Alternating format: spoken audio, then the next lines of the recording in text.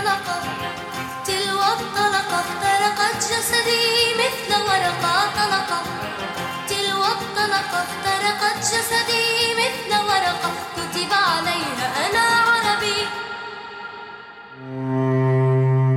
Let this melody, a haunting refrain, stir the embers of your memory.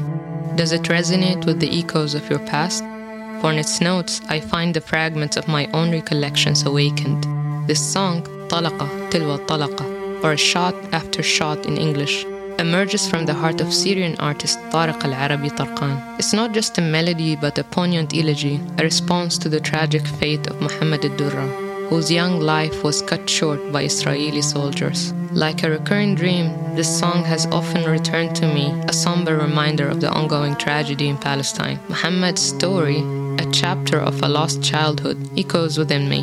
He was a mere 12-year-old child in Gaza, his life brutally taken during the Second Intifada back in 2000. If he had lived, he would be around my age today. Muhammad's story is a single drop in an ocean of similar stories, where countless children have been lost or forever changed, caused by the shadow of Israeli occupation over the past 75 years. Within the confines of the Gaza Strip alone, children represent half the population.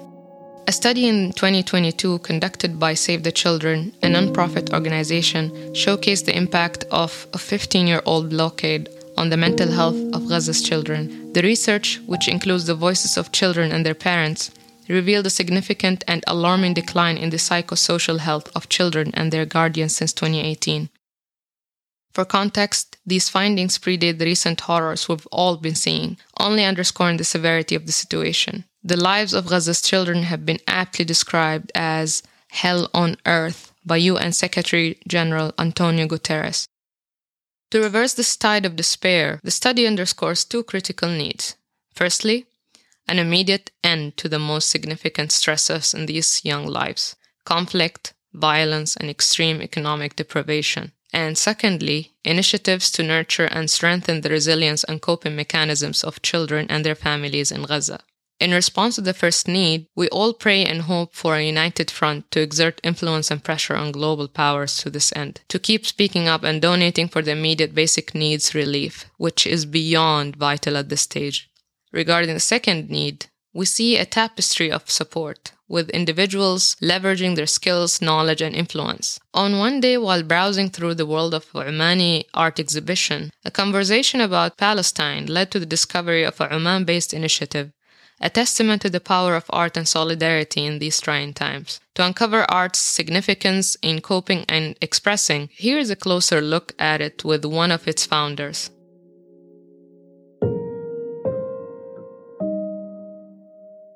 One major way that people can process is through voicing and expressing their thoughts and emotions and their experiences. One way that has been shown to be quite helpful is art. And that could include writing, like literature is a form of art. It could be painting, drawing, could be music, could be a bunch of things. We can't forget all the journalists and all the photographers who spend a lot of time and a lot of effort and also, put themselves in harm's way to be able to share these powerful images and just factual information with us, So I think in a way, art really does play a large role in how we can understand things. This is Ali Waqqar, an artist and graphic designer currently in Muscat. Here representing Audat al-Ta'ar. It's an artist initiative based here in Oman, started by a few of my fellow artists and designers. And essentially we started it as a reaction to what's been going on in Gaza. And we wanted to find a way that we could use our skills and our expertise, I guess, to try and help.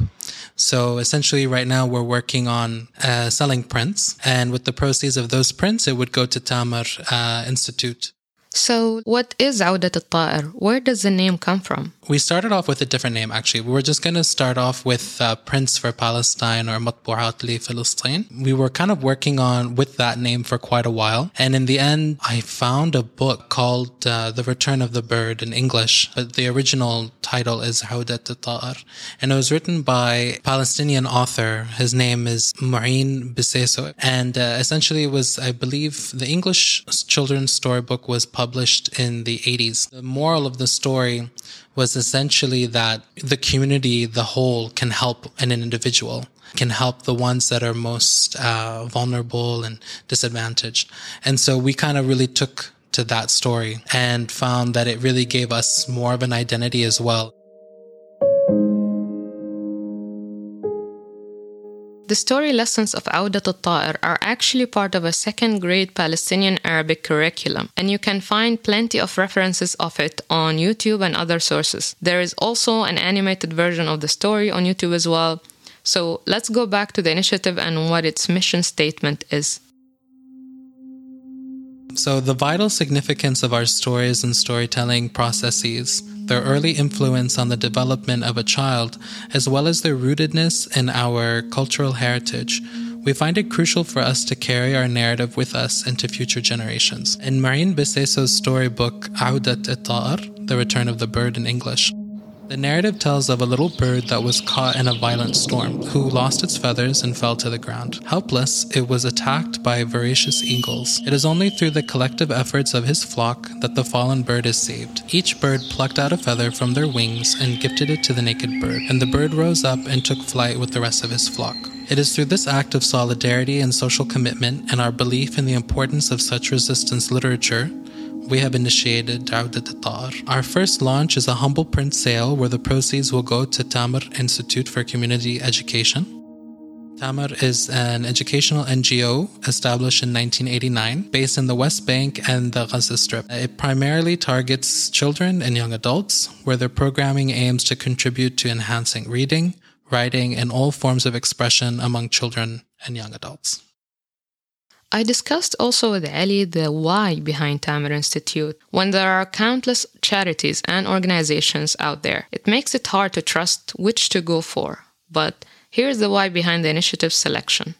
One of the reasons why we chose the Tamar Institute was because a lot of resources are being given to some of the larger charities, such as the UNRWA, the Palestinian Children's Relief Fund, and the Palestinian Red Crescent. And so essentially we, given how very few trucks are able to get in there right now, we wanted to find a way that we could help. So we decided that we would look for another charity. One of our team members, Reem, she actually found Tamar and she was instrumental in getting us on board. I think she shared the information with us. She brought up good points like the ones I already mentioned. But also, we visited their website and found, we actually did meet them in person, not myself, but Reem. And we got to know them a little bit, and they publish all of their records, and they have a large presence online where they show exactly what they're doing and who they're helping.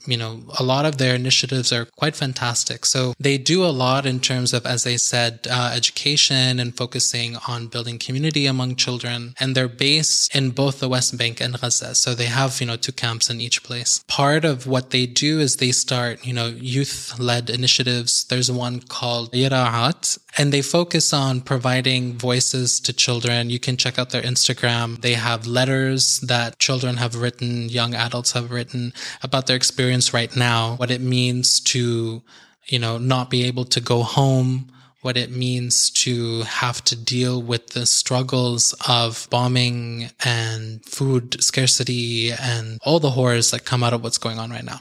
So in a way, they're providing this form of therapy for younger people to be able to, process a lot of the atrocities that are going on right now. So that's one of the major reasons why we wanted to help. And I think there was also this sense of kinship where it is a creative pursuit. Education is something we all care about, of course, and is very important in the livelihoods of children and everybody. The other aspect is the creative pursuit. So they do provide options and opportunities for young Palestinians to write creatively, poetry, prose, write about their experiences. And so this kind of creative thread that is a large part of the organization we really connected with, and we wanted to help support.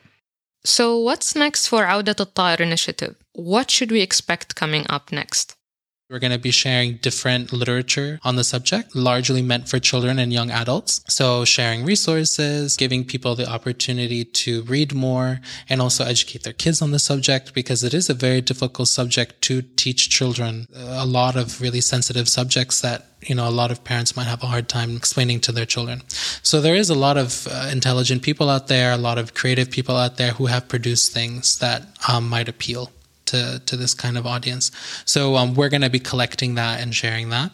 This is our first round, and we wanted to really focus our network and our community. And so as a home base, I'm sure you've been wondering who's behind this initiative. So let's introduce the collective behind the initiative. There's a team of 4. It's Reem Falaknaz, a wonderful photographer and artist from the UAE who's based between the UAE and Oman. Safa al-Balushi, an Omani artist. And Mohammed al-Attar, also known as Maymoon, great artist, great friend of mine.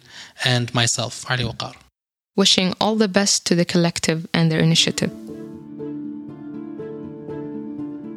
As we draw this episode to a close, I wish to leave with a beacon of hope. The Palestinians in their enduring journey have taught us a profound lesson in bravery, rooted in unyielding faith and hope.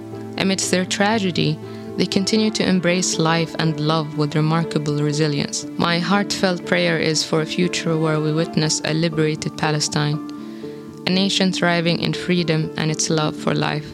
To encapsulate the sentiment, let us reflect on the poignant words of the late Palestinian poet and martyr, Rif'at al-Ar'ir.